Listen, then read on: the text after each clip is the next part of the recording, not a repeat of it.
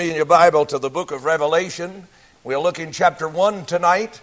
And while you're turning there, let me ask how many of you may have in your Bible the little chart that I passed out some while ago. Do you have those with you tonight? All right, just a few of you, but we'll not be referring to that so much this evening. But we will, in time to come, be looking at that. I hope you'll kind of keep it handy. It'll be a way of helping us kind of keep things separated and be able to come to a better understanding. Maybe I can prevail on some of our folks to get me a big chart up here while we're dealing with this subject, and maybe it'll make it a little better for us to see. Let's pray together. Father, take the message tonight. Open my heart. Fill me with thy Holy Spirit. Crowd from our minds as we speak, and as the folks hear, crowd from our mind those things that would distract us. Help us realize that what we're looking at beginning tonight are things that concern us. And Lord, if you delay the coming for your church very much longer, Lord, we know that many of these things we'll begin to see forming as we already are. So help us to be alert, to be aware, and to be knowledgeable, so that those things that are coming upon this earth shall not take us unawares. Now fill us with thy Spirit, be honored and glorified. If there be those among us who are really not saved, bring them to Christ. May it be a real experience, not just some mental concept, but a heart-changing experience of knowing Jesus Christ. We pray now that you'll bless us as we look at this portion, and yet we know, Lord, as we begin this study, we don't have to ask you to bless us, for you've already promised that. And we look expectantly for you to bless us as we look at these truths for Jesus' sake. Amen.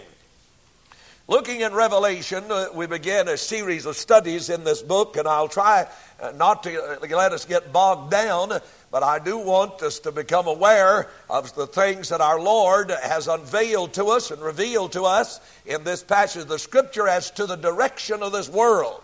What is this world coming to? What in the world is going to happen next? Are the things that are happening, do they have anything to do with the master plan of God? The events occurring in here and all around the world. The cry for democracy. The constant talk about a United States of Europe. The formation of the common market. All of these things. The great upheaval and uproar in the Middle East. We are living, whether you're aware of it or not, the most exciting days of the church. We're living in days when we are literally beginning to see come to pass what our Lord through His prophets spoke about hundreds and hundreds of years ago. And certainly how thrilling it is to see this very thing before us. Revelation then, we look in chapter 1 at verse 1, and we'll read down through verse 8. About all the time we'll have for tonight is more or less an introduction and John's greetings to those to whom he writes. But how jam-packed it is. Here he writes and says, the revelation of Jesus Christ, which God gave unto him to show unto his servants things which must shortly come to pass. And he sent and signified it by his angel unto his servant John, who bear record of the word of God and of the testimony of Jesus Christ and of all things that he saw. Blessed is he that readeth, and they that hear the words of this prophecy, and keep those things which are written therein, for the time is at hand. John, to the 7 churches which are in Asia, grace be unto you and peace from him which is, and which was, and which is to come, and from the 7 spirits which are before his throne, and from Jesus Christ, who is the faithful witness, and the first begotten of the dead, and the prince of the kings of the earth, unto him that loved us, and washed us from our sins in his own blood, and hath made us kings and priests unto God and his Father. To him be glory and dominion forever and ever. Amen. Behold, he cometh with clouds, and every eye shall see him, and they also which pierced him, and all kindreds of the earth shall wail because of him. Even so, amen. I am Alpha and Omega, the beginning and the ending, saith the Lord, which is, and which was, and which is to come, the Almighty. The revelation of Jesus Christ. Oftentimes I hear people refer to this book as the book of the Revelations, plural. That's a misnomer. That is not what this book is all about. It is a specific singular revelation of the Lord Jesus Christ. You remember that men in their last vision of Him, as far as the earth is concerned, was that of a babe, of a lowly servant, of one who hung on a cross, who was treated cruelly and rejected. But here in this passage, we see a far different story and picture of the Lord Jesus. It is no longer a picture of a babe helpless in a manger, but rather it is the picture and the revealing of Jesus Christ as King of kings and Lord of lords. He is now revealed in His power and in His great authority and His right to be the rightful ruler of this very earth. The word of the name Revelation is referred to often as the Apocalypse. The Apocalypse. The word itself comes from a word, apocalypsis, which simply the word means an uncovering or an unveiling, a drawing away of the veil of darkness. So what we have here is an unveiling of the Lord Jesus. You have about three different wonderful views of Jesus Christ in the New Testament. In the Gospels of Matthew, Mark, Luke, and John, you have the view of the Son of God, the Son of Man, the servant of God, coming, the King coming to die and provide for us the redemption of our soul. The book of the epistles and the Acts and so forth show us another side and a picture of the Lord Jesus in His continuing ministry in and through His church. And then here you have the view of the Lord Jesus as the great, the mighty, the powerful ruler of all. In His majesty, He is seen revealed in this book. Also, as this book unveils the Lord Jesus, it shows us His mighty arm of power, not only in grace that we have known Him and seen Him in the Gospels and in the epistles, but you find Him here in His power to bring judgment, His power to deal severely, His power to pour out wrath. And so you get that glimpse of the Lord Jesus in this particular book of the Revelation. Here in the book of Revelation, you'll find the symbolic forecast of the final judgments of God upon this very world. Somebody said to me the other day, "Preacher, where's the world headed? What are we headed for?" And my simple reply, and I believe it's scriptural, is this world is headed for judgment. There is no question about it. And yet, though our Lord in mercy and in grace today extends His arm of forgiveness and love, I want to tell you this: someday that very Son of God will manifest Himself in fierceness of wrath and in great judgment. Now, the book of Revelation is the final chapter of the 66 books in the Bible. It is the final chapter. And when you're reading a book, if you're a reader of books, you don't want to lay down a book before you read the last chapter. Now, some folks just can't wait, and they go ahead and read the last chapter, and then they wonder, how in the world did all this come about? How did this come to pass? That's where a lot of folks are. They'll read the book of Revelation and ignore the prophecies of Daniel, of Ezekiel, and others, and they come up saying, "Why? How in the world did this come about? I don't understand this. Why are all these things going to happen?" and so forth. And so a man never lays a book down if he's interested in it, wanting to know, without reading the final chapter. When you go attend a play, a performance, a drama, you miss out if you get up and leave halfway through. In other words, you haven't heard the final chapter and you haven't seen the final act in that drama. And so the book of Revelation is the final chapter in God's story of redemption, believe it or not. The final chapter in the story of redemption. And so it is the final drama. It is the final scene in the man's history on this earth. If you want to know what's going to become a man, you need to be acquainted with the Bible.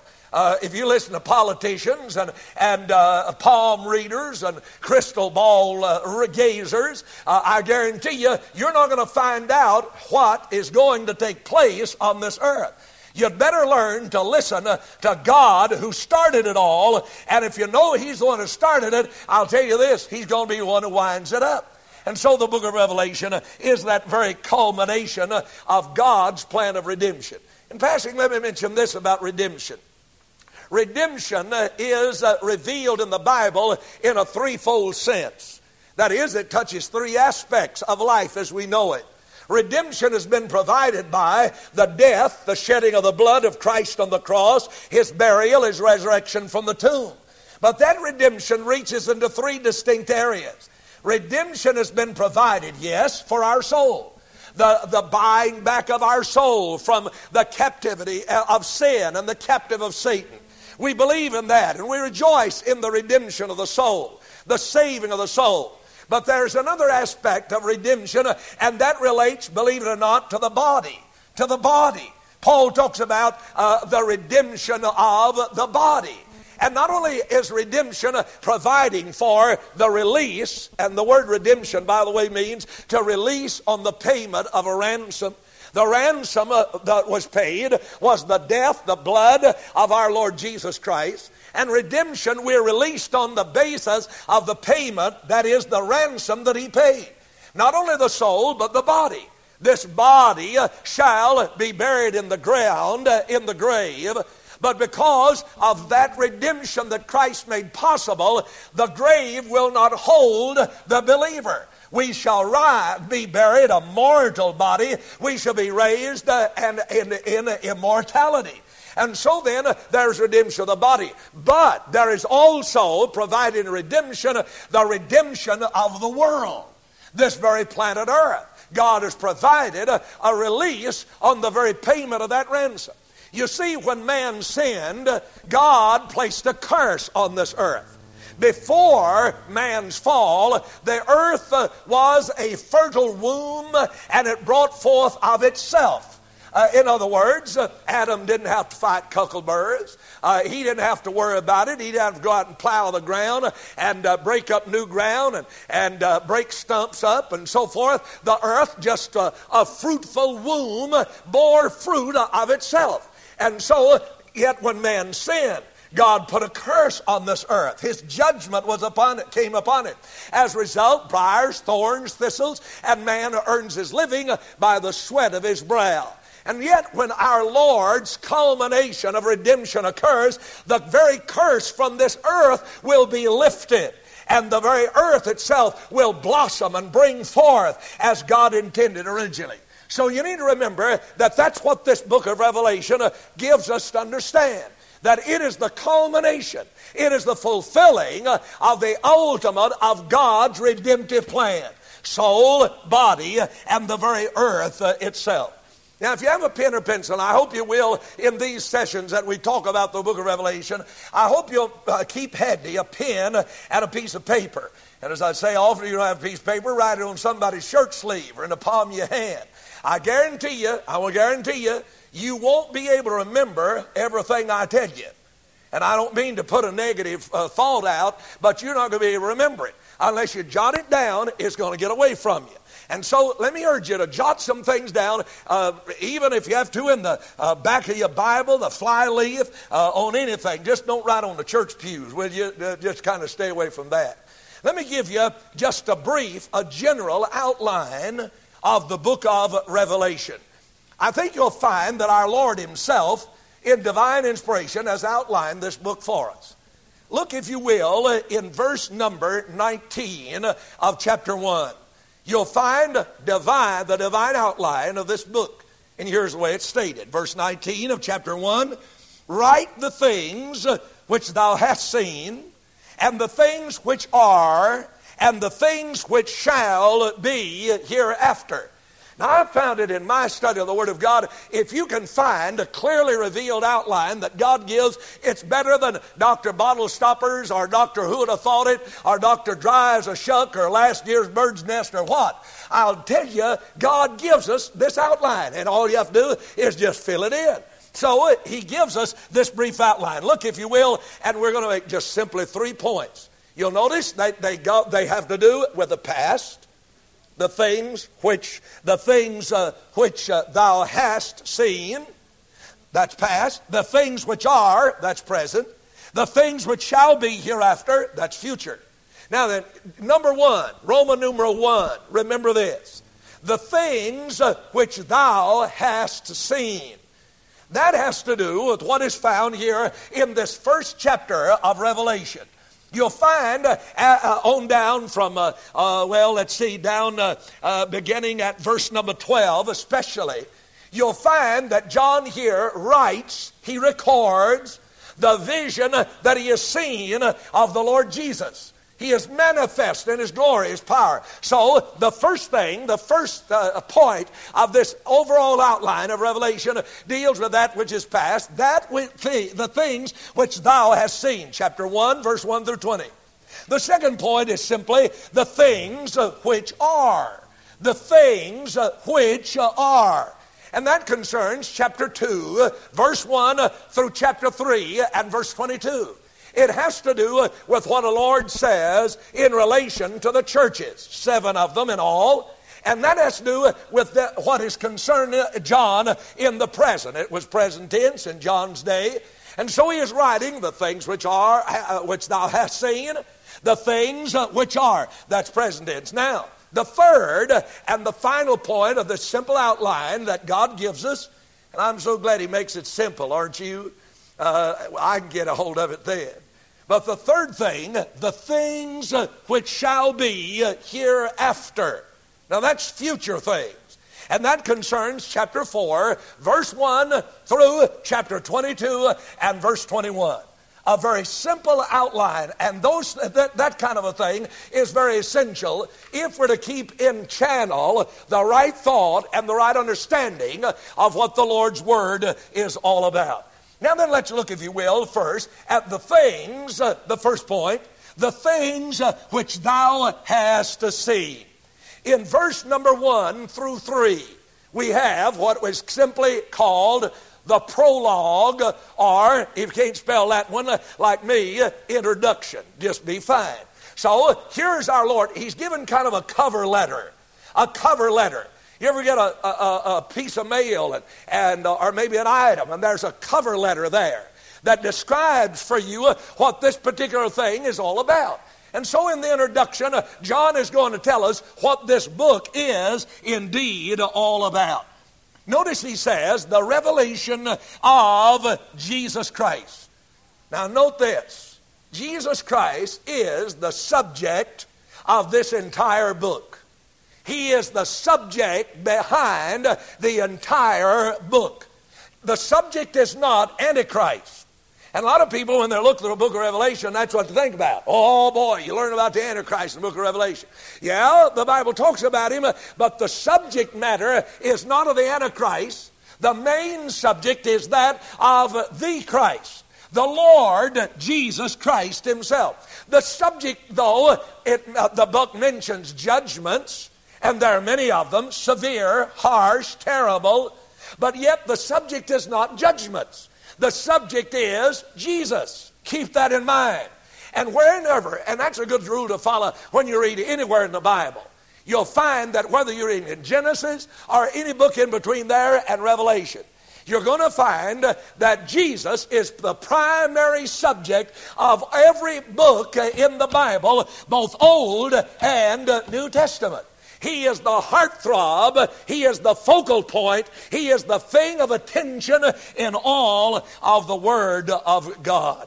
So here, in this very book of Revelation concerning Jesus Christ, I've said it before, you find him bearing his arm in power, in authority. Here we have seen him tenderly moving toward men in grace and mercy and love. But now you see him bearing his arm in great strength and in great power. Read again verse 1. The revelation of Jesus Christ, which God gave unto him. Now I want you to notice that term. Which God gave unto him. Now John is saying this is what the Lord has given. The very statement speaks of two things primarily. Number one, it speaks of inspiration. That is, that what is about to be revealed is not some harebrained idea of a sick old man left out on an island in the Aegean Sea, the island of Patmos. But rather, it is a divinely inspired message from God, and that's what inspiration is. The Bible, every scripture is given by inspiration of God and profitable for doctrine, reproof, and correction, and so forth. 2 Timothy 3, verse 16. So here in the Revelation we have, first of all, in this statement, as John says, which God gave unto him. We have the idea of inspiration. God breathed, and that's what inspiration is. And we believe, and I do, and I'm sure you do in our church, we believe that this book is the God-breathed Word of God. Holy men of God spake as the Spirit of God moved upon them. But there's another thing you need to notice in the statement, which God gave to him, and that is the suggestion of grace. Notice the word gave, which God gave. In other words, none of us deserve any of the blessing of God. In fact, we do not even deserve the revelation of God that we have in the Word of God. All we have comes of the grace of God. The word gave speaks of gift. Gift speaks of grace. And so what do we have? Whatever we are, as Paul said, we are by reason of the grace of God. Now notice further the statement, the revelation of Jesus Christ, which God gave unto him to show unto his servants. Now I've read this book of Revelation numbers of times. But I'm going to tell you, as I reread it in preparation of these messages, I saw something in a word here that I'd overlooked. And there are a lot of things I overlook. But notice the word servants, plural. He says, to show unto his servants. Now I want to mention that for this reason. There are a lot of folks who have been given the idea, and I think it's satanic, that nobody can understand the book of Revelation but a preacher, a theological professor, some kind of teacher. That's the only people who can understand. And as a result, when people turn to the book of Revelation, they've got this mental block, and the devil's saying, no need for you to read that book, you can't understand it. I want to tell you, number one, God never gave us anything in His Word that He wouldn't give us the ability to understand. Now, well, I don't mean by that we understand it all. But there is the very fact that God gave it, and He didn't give you the Word of God to tantalize you, to torment you, to render you in a state of confusion. He gives it to you that you might gain information and knowledge of not only His person, but of His plan and of His purpose for this very world, as well as the world of mankind. So notice the word is plural. And that means that every person in this building, every man and woman, child here, can get a grasp of what this revelation of Jesus Christ is all about. Back way in the book of Genesis, when the Lord said to Abraham, giving him his name, I am the Lord God Almighty. I am El Shaddai. The very term of the Hebrew suggests He is the self-existent one who reveals Himself. So from the very beginning of time, God's desire was to reveal Himself to man. And so in this book of Revelation, as in the other books of the Bible, there is a startling, amazing, clear revelation to us of Jesus Christ. Keep that in mind. And then notice as it continues, that the revelation of Christ, which God gave Him to show unto His servants, things which must shortly come to pass. Notice this statement. Things which must shortly come to pass. Two words I want you to underline. Two words. The word must, the word shortly. Now, the Scripture is given, as I said, by divine inspiration. There is not one word in this book that is, what shall I say? It is not fodder. F-A-D-D-E-R. How many of y'all know what fodder is? I didn't say father. Fodder. You know what it is? Yeah, you're getting it now. That's them big old leaves, if you want to call them that, off of corn stalks. Remember when you used to pull them buck? Pull fodder and cut tops. I hated it with a passion. And yet every year that rolled around, Dad would have us go out and pull that old dry corn, cut the tops and pull the fodder. And I had an old hawkbill knife, and I've still got a scar right there on my elbow where I was looking off at a rabbit that jumped up out the end of the field, and boy, I whacked around and cut not on the stalk, but I cut my arm off. And yet I hated that. I didn't like it. I didn't like it because, number one, is work. I didn't like that. And I'm honest now. And secondly, I didn't like it because that old fodder, you talk about making you itch and scratch and burn, buddy. I mean, it'll tear you up, right, Carly? I mean, it'll eat you up. And another thing I didn't like about it was pack saddles. How many y'all know what a pack saddle is? Huh? Yeah, Buck does. He's been bit and stung. But a pack saddle, a little green-looking worm's got a little brown-looking thing right in the middle of it. It looks like a saddle on a worm. I never tried to ride one. But they call it a pack saddle. And those things get on that old dried up corn stalks. And you get out there and be pulling them things. And sure enough, boy, you'd get a hold of one of them and they'd just light your fire in a hurry. And I never did like them. So one day, I'll never forget, Dad was sitting around in the living room one night and he's reading A Progressive Farmer, one of our favorite pieces of classic literature. And I've told you, I think we only had 3 pieces in the house that we kept. We had a Sears Roebuck catalog. We had Progressive Farmer and a Bible. The Bible is permanent literature. The Progressive Farmer, Daddy kept every copy of that. But the Sears catalog got away from us somehow. We never was able to keep all them. And I know where y'all from.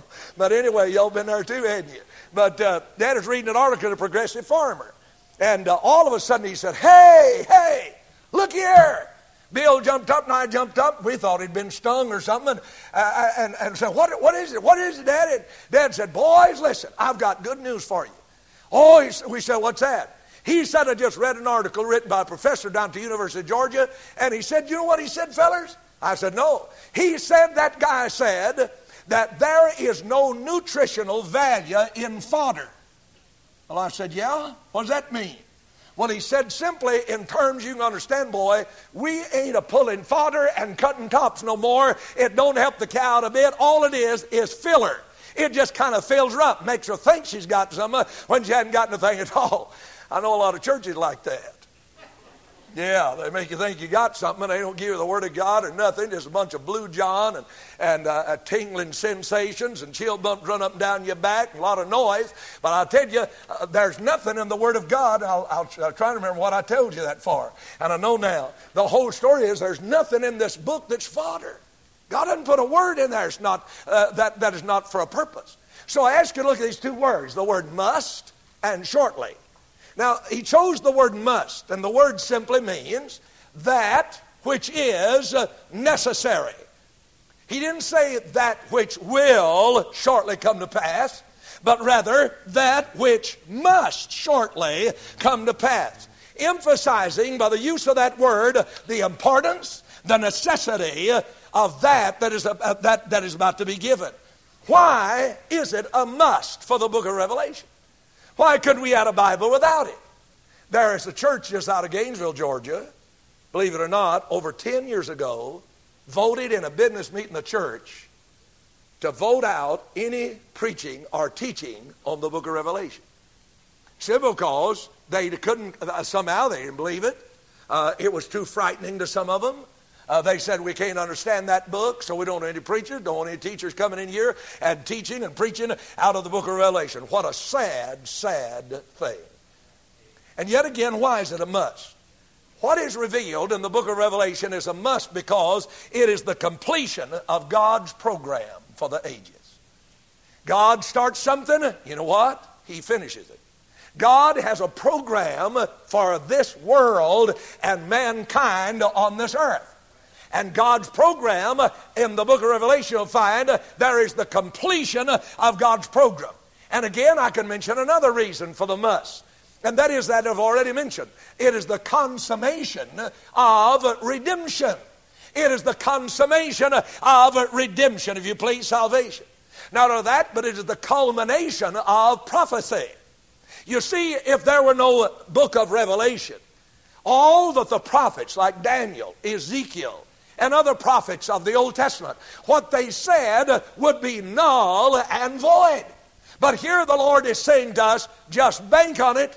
There will be a culmination to every prophecy that I have made through my servants. And certainly, many of the prophecies and predictions have already come to pass. We have record of that. The birth of Christ, many other events. I was crucified. I died. All of these things. When Messiah would be cut off. All of those things. Those things are definite. They're not guesswork. There's too many of them for it to be coincidence.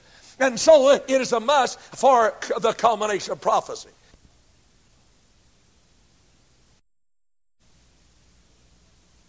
So the revelation is necessary. It is a must for the crowning of our Lord as King. The crowning of our Lord as King. Now, we've looked at the word must. Let me ask you to look at the second word, and that's the word shortly. Might be just a little misleading. The word shortly here means soon. But the word translated shortly or soon means simply that the action will be sudden when it comes. It will be sudden when it comes. That is, it is not saying that necessarily what I'm writing and revealing is going to happen immediately. But he is saying when these events begin to occur, they're going to occur suddenly, quickly, with great rapidity. They will move quickly, and you'll see that in the Scripture. Once then, end-time events begin to open up. They'll begin to take place like that. Now, I want to ask you something. How many of you would have thought this time last year that what has happened and is happening in Europe could have happened as quickly as it happened? The wall comes down. All of a sudden, you hear everybody talking about the United States of Europe. You hear them talking about the common market. All of these things quickly. Let me ask you something else. Do you remember, some of you are old enough to remember back to 1948, but some of you will, but do you remember how quickly Israel seemingly became a nation? You remember the 6-day war. You remember when Israel defeated the overwhelming odds of the Egyptians and the Syrians and all the rest, and they took the great city of Jerusalem again. I want to tell you something. When God begins to move, He moves rapidly. And He does so in judgment as well. And so remember this statement from Proverbs. He that being often reproved hardeneth his heart, stiffeneth his neck, shall suddenly be destroyed, and that without remedy. I'll tell you something. When God punches a fellow's ticket for judgment, it won't be long. It won't be long. So then what he's saying is this. When these events begin to take place, they're going to take place rapidly. Can you imagine all of the things primarily that Revelation talks about from about chapter 6 through chapter 19? If you've read this book recently, can you imagine all of those things happening within a period of 7 years? Rapidly they'll begin to move and so forth. All right. I could give you some verse where that's the very word is found, like in Luke 18 and verse 8. Jesus said, I tell you, He will avenge them speedily. Acts 12 and verse 7, the angel said to Peter when he's in prison, remember, he came and touched him and said to him, arise up quickly. And his chains fell off. God, when He begins to move rapidly. Now then, watch this. John continues in verse 1. And He sent and signified it by His angel unto His servant John. I want you to notice one word in that statement. Y'all still hanging in there? The word signified. It comes from the word semino, which means to express by sign or symbol. So you're going to find in the book of Revelation there are many symbols. And don't be afraid of those. Many of the symbols that God gives are either identified and interpreted for us in the book of Revelation, or you'll find that they are interpreted for us in some of the ancient prophecies like Daniel, Ezekiel, and so forth. You'll find that the symbols are there. But you see, John, for example, spoke in the terms that he knew in that day. In other words, the Lord had not revealed to man anything about a hydrogen or an atomic explosion. So you would expect John, the Holy Spirit, using man as the vehicle of expression, and they spoke through man, and the Holy Spirit spoke through His knowledge. Yet again, here's the thing. He didn't know anything about an atomic bomb. He didn't know anything about flying helicopters and jets and all of that. So he has to describe them in symbol form and in words that John had a vocabulary for. Do you follow me? You follow me in that? Do you like that, huh? Do you? If not, I'll shoot at it another direction. Some of you hadn't nodded one way or the other. You're like a calf looking at a new barn door. All right. Follow me now. The book of Revelation is full of symbols. And we must understand those symbols if we're to understand what the Lord's Word is saying. Now then look at verse 2. He says in verse number 2, who bear record of the Word of God and of the testimony of Jesus Christ and of all things that he saw. Here is a portrait of the faithful servant. Notice this word said, John, who bear record of the Word of God and of the testimony of Jesus Christ. The true servant of God will always proclaim his master's message, whether it suits the hearer, the people who listen, or not. A man who is faithful is going to proclaim, thus saith the Lord. In other words, he's not out to gain popularity on somebody's totem pole. He's not out to gain some applause. His main objective is to deliver the message of his master. He is an uncompromising servant when it comes to the Word of God. You've heard me quote Stonewall Jackson, one of my heroes. Stonewall Jackson said, rather than knowingly violate the will of God or compromise, I would forfeit my life. And I believe that is the attitude of John. John said, what I'm about to tell has already wound me up over here in the island of Patmos. I've been exiled. I've left here. Some tradition says he's boiled in oil. Other tradition says he worked in the mines over there on the Isle of Patmos. But whatever, he was a true and a faithful servant. He spoke what God gave him to speak. You remember Acts 4 and verse 20? When they said to Peter and the disciples, don't talk anymore in his name. Don't you mention the name of Jesus anymore. And the disciples answered and said, is it right then? You tell us what's right. Either obey God or man. And verse 20 says, for we cannot but speak the things which we have seen and heard. And if I'm to be a true servant of God as your pastor, there'll be times when I'll say things that'll burn your hide. There'll be times when you'll think the preacher's picking on me. There'll be times when you'll think the preacher's exposing me. The whole story is a man who's a faithful servant of God is that man who gives the Word of God without fear or favor to any. Now notice verse 3. I've got to bring this to a close. Verse 3. Blessed is he that readeth, and they that hear the words of this prophecy, and keep those things which are written therein, for the time is at hand. Now notice the Lord promises a blessing, a benediction. He promises happiness. And you know, a fellow said to me the other day, you know why I don't read the book of Revelation? Why I never preach from it? I said, no, why is that? He said, it makes me afraid. Man, I just feel fear when I read about these things. Well, there's something wrong somewhere when you read the promise of the Word of God. In other words, you may have failed to understand what this book's all about and what it's concerning itself with. Well, here he promised a blessing to three groups of people. To the reader. And that primarily has to do not just with the fellow sitting down and reading it, but he has a promised blessing to the man, perhaps the messenger of the church, who stands and reads that. It also certainly can apply to those of us today who have the Bible. And we can open it up and read it. I've never seen any devoted Christian who ever got in a study of the book of Revelation and came away and said, man, that's boring. That's not very exciting. I didn't get much out of that. Listen, every time you get in it, there's something there. And God promised that to the reader. He promised also to the hearer. And he promised to those who would respond in obedience. And that is, he said to those who keep the words of this prophecy, meaning those who hear it in obedience and are submissive to it. By the way, this is the first of 7 beatitudes in the book of Revelation. Did you know there's any beatitudes in Revelation? And every one of them talk about blessed.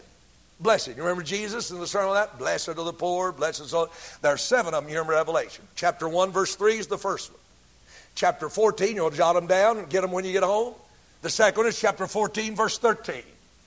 The third is chapter 16 and verse 15. The fourth is chapter 19 and verse 9.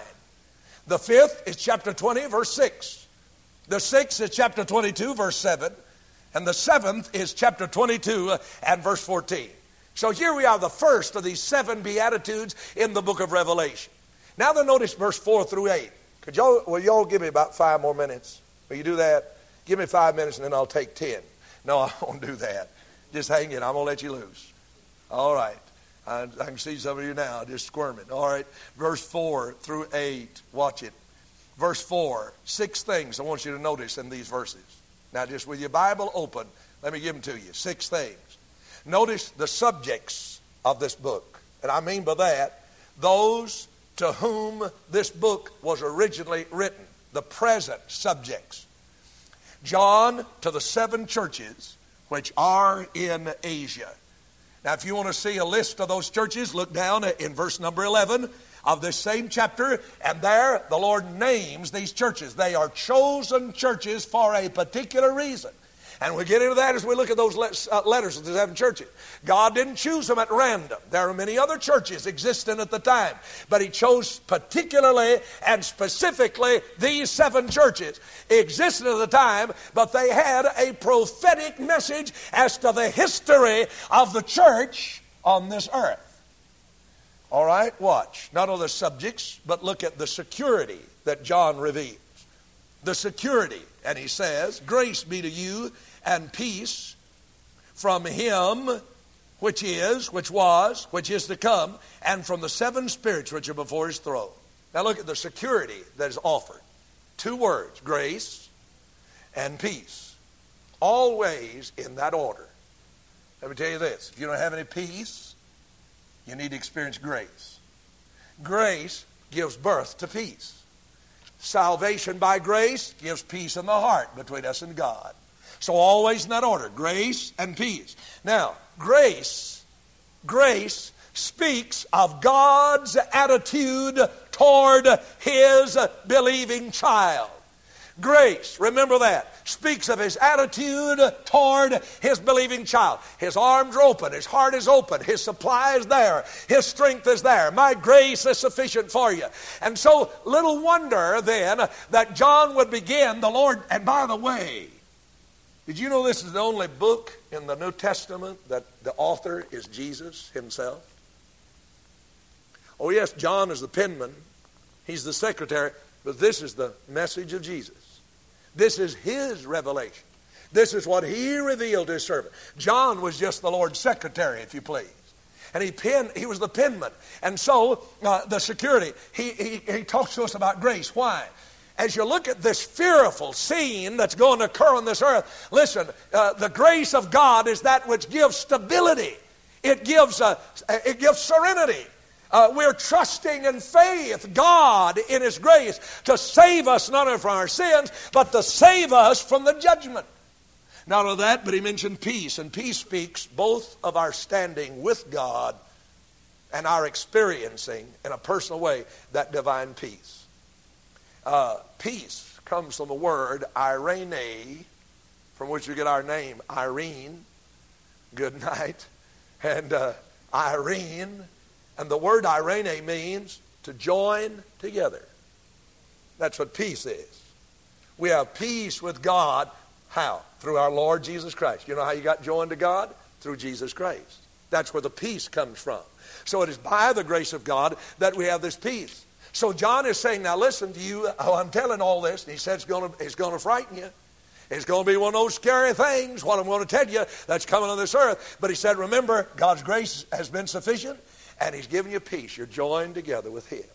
What a wonderful security that comes in that. Jesus said, my peace give I unto you, not as the world give I you. Peace be unto you, He said. And then look at verse 4 and through verse 5a, and He tells us the source. He talks about the source. And He simply, in those words, reveals the divine Trinity. And He says it like this. The one who which is to come, which was, or which is to come, and from the 7 spirits which are before His throne. You said, preacher, what does that mean? It means 7 Holy Spirits? No. The number 7 is a number of completion. And by the way, as you read Revelation, you're going to find sets of 7s of a number of things. 7 seals, 7 trumpets, 7 vials, 7 years of tribulation. You're going to find the number 7 is a very evident and very significant number. And so I think here it is but a representation of the Holy Spirit, as he is called, the 7 spirits which are before his throne. Now then, he says, not only that, but notice you will, not only that security and so forth that is ours, but look at verse 5 and also the verse 6. And here he talks about our salvation. And from Jesus Christ, who is the faithful witness and the first begotten of the dead and the prince of the kings of the earth, unto him that loved us and washed us from our sins in his own blood and hath made us kings and priests unto God and his Father, to him be glory and dominion forever and ever. Now here he talks about our salvation. Our salvation. Notice 3 things he said. Who loved us, who washed us, who made us. You see that? He loved us. Love made our salvation possible. God so loved the world that he gave his only begotten Son. Whoever believes in him wouldn't perish but everlasting life. And then he said not only he loved us, but he washed us. And there are some manuscripts that render the word translated washed as freed. Perhaps both of them are legitimate, are acceptable. For our Lord washes us. That is, he washes away, frees us of the dirt and the filth and the grime of sin. So here, by his blood, he has washed us. The baptistry won't do it. Good works won't do it. Only the blood of Christ cleanses from all sin. And then what he said, not only did he love us, provide salvation, and make it possible for us to experience salvation, but notice the future, he said, not the future, but what he has done for us, he has made us kings and priests unto our God, unto God and his Father. Now, that is to say, he has made us ruling monarchs. He has made us conquerors. He's given us authority over sin, over Satan, over self. Listen, if you're under subjection of the flesh, the world, you are a monarch, a king who has abdicated his throne. He's given you that position in himself. Not only kings, which indeed will rule, and we will rule with Christ, as you'll find in his book. We'll come to rule and reign with him when he reigns on this earth in that reign of peace in the millennium. And then he's made us priests, that is, servants unto God. And then he simply said, John just burst out. I like this. I'd like to have John a member of this church. He'd holler amen every once in a while, wouldn't he? That's right. And he said, amen, amen, he cries out. To him be glory and dominion forever and ever. He's got his bucket full already. I mean, his wagon's already loaded. He's just excited about it. He hollers, to him be glory forever and ever. Amen. Can't you hear him just hollering it out? Seagulls squawking all around the island of Patmos, and John shouting it out. Well, he's got reason to shout. And then look at verse 7. He reminds us of the second coming. I'm jamming so much in here, I don't have time, and I'm already out of time. But let me give you this. The second coming, verse 7 said, Behold, he cometh with clouds, and every eye shall see him. And they also which pierced him, and all kindreds of the earth shall wail because of him. Even so, amen. This is a reference back to Zechariah chapter 12, verse 10. Where the scripture says, when our Lord comes, puts his feet on the Mount of Olives, and the mount divides in two, they shall look on him whom they have pierced. And all the inhabitants there shall mourn, they'll wail because of him. John's saying that's exactly what's going to happen. Now watch, when I talk about the second coming, I must remind you, I'm not talking here about the rapture. When he comes for his saints. The second coming, whenever I shall see him, is when he comes in his revelation. When he comes, as Zechariah said in chapter 12, Zechariah, that he'll come and place his feet on the Mount of Olives. So that's the second coming. And so sometimes we use the term second coming interchangeably, but we need to be careful to make a distinction because the rapture and the revelation are two different things. The rapture is going to occur before the things that are talked about in chapter 6 through 19 of Revelation are going to occur. The church is going to be out of here. He has not appointed us unto wrath, but to obtain salvation. We're not going to go through the tribulation if you're a believer.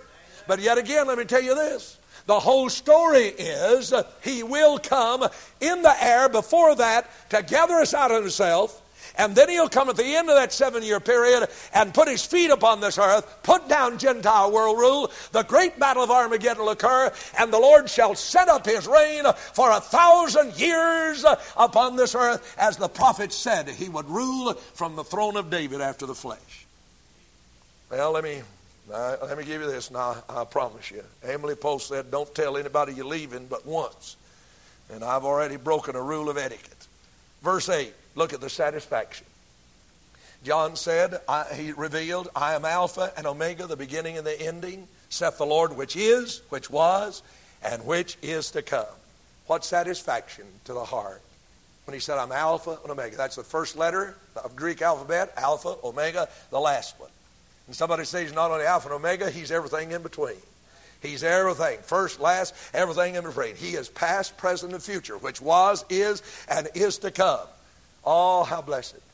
You ever heard the old hymn, O God, our help in ages past, our hope for years to come? That's past, present, future. And that's what John is rejoicing over. And then he says, and I ask you to notice this, the Almighty, he says. And these things saith the Lord, which is, which was, and which is to come, the Almighty. Did you realize that that term is only used 10 times in the New Testament? And 9 of them are used, yes, in the book of Revelation. Only one other book uses that term in relation to our God. Paul, in writing to the Corinthians, wrote in 2 Corinthians 6:18, and he talked about the Almighty. 1 time out of 10, it's used elsewhere. In Revelation, it's used. Didn't I tell you in the beginning? This whole book shows the bearing of his arm, his power, the all-powerful one. And I'm reminded of Isaiah's word when he wrote the words of God, who said in Isaiah 46:11, Yea, I have spoken it. I will also bring it to pass. I have purposed it. I will also do it. Hallelujah. When you read the book of Revelation, you say, how in the world could all this take place? I'm going to tell you how. God purposed it, and God said, I'll do it. I'll see to it, because I've set it in motion. So, friend, listen. It's moving along, this old world of ours spinning through space. Time's moving on, marching on. We're getting closer and closer to this great climactic event. But the question is, are you ready? Are you ready? Have you trusted him as your Savior? Do you have your salvation in him? Do you have a satisfaction knowing that you're resting in his arm of power as the world faces these tumultuous days? Let's bow for prayer. Thank you for being kind again. And I don't try to preach long. I just can't help it. I hope you've gotten a hold of some of this. It's so exciting to really realize what's going to take place. We just barely got the introduction, the salutation. But I hope you'll stay with us as we try to get right on through what God is revealing about the end time events.